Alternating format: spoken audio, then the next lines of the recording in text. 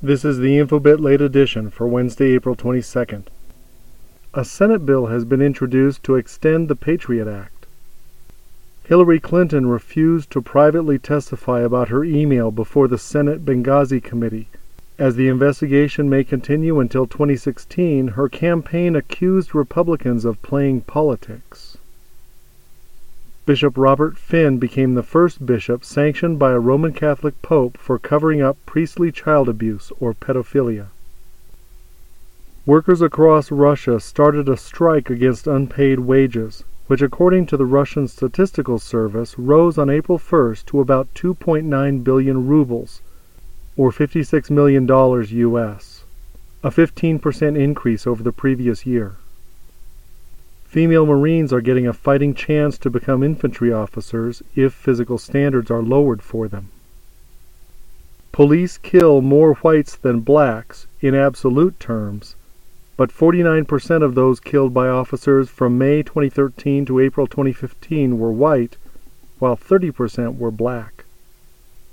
The arrest of Navinder Singh Sarao for causing the 2010 flash crash is spooking investors.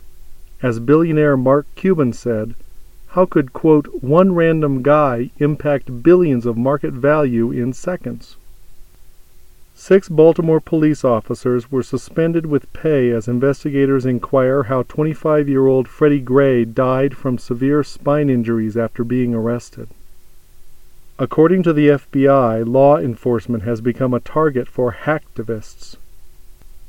Saudi Arabia has resumed airstrikes against Yemen less than 24 hours after announcing that it was halting its aerial bombing campaign after, quote, achieving its military objectives. Here ends the Infobit Late Edition for Wednesday, April 22nd. Front page news, ranked and summarized by you and me. We are a community that scours the web for front page news, ranks facts in order of importance, and competes to see who can write the best summaries. Result? A readable, useful, crowdsourced newspaper. Finally, a way to crowdsource high-quality content and a way for you and me to build a news site that's actually useful. Visit Infobit.com and become an early adopter, or join the Infobit Facebook group, or follow us on Twitter @Infobit. That's Infobit with 2 T's. I'm Tim Chambers, TBZ0 on Twitter.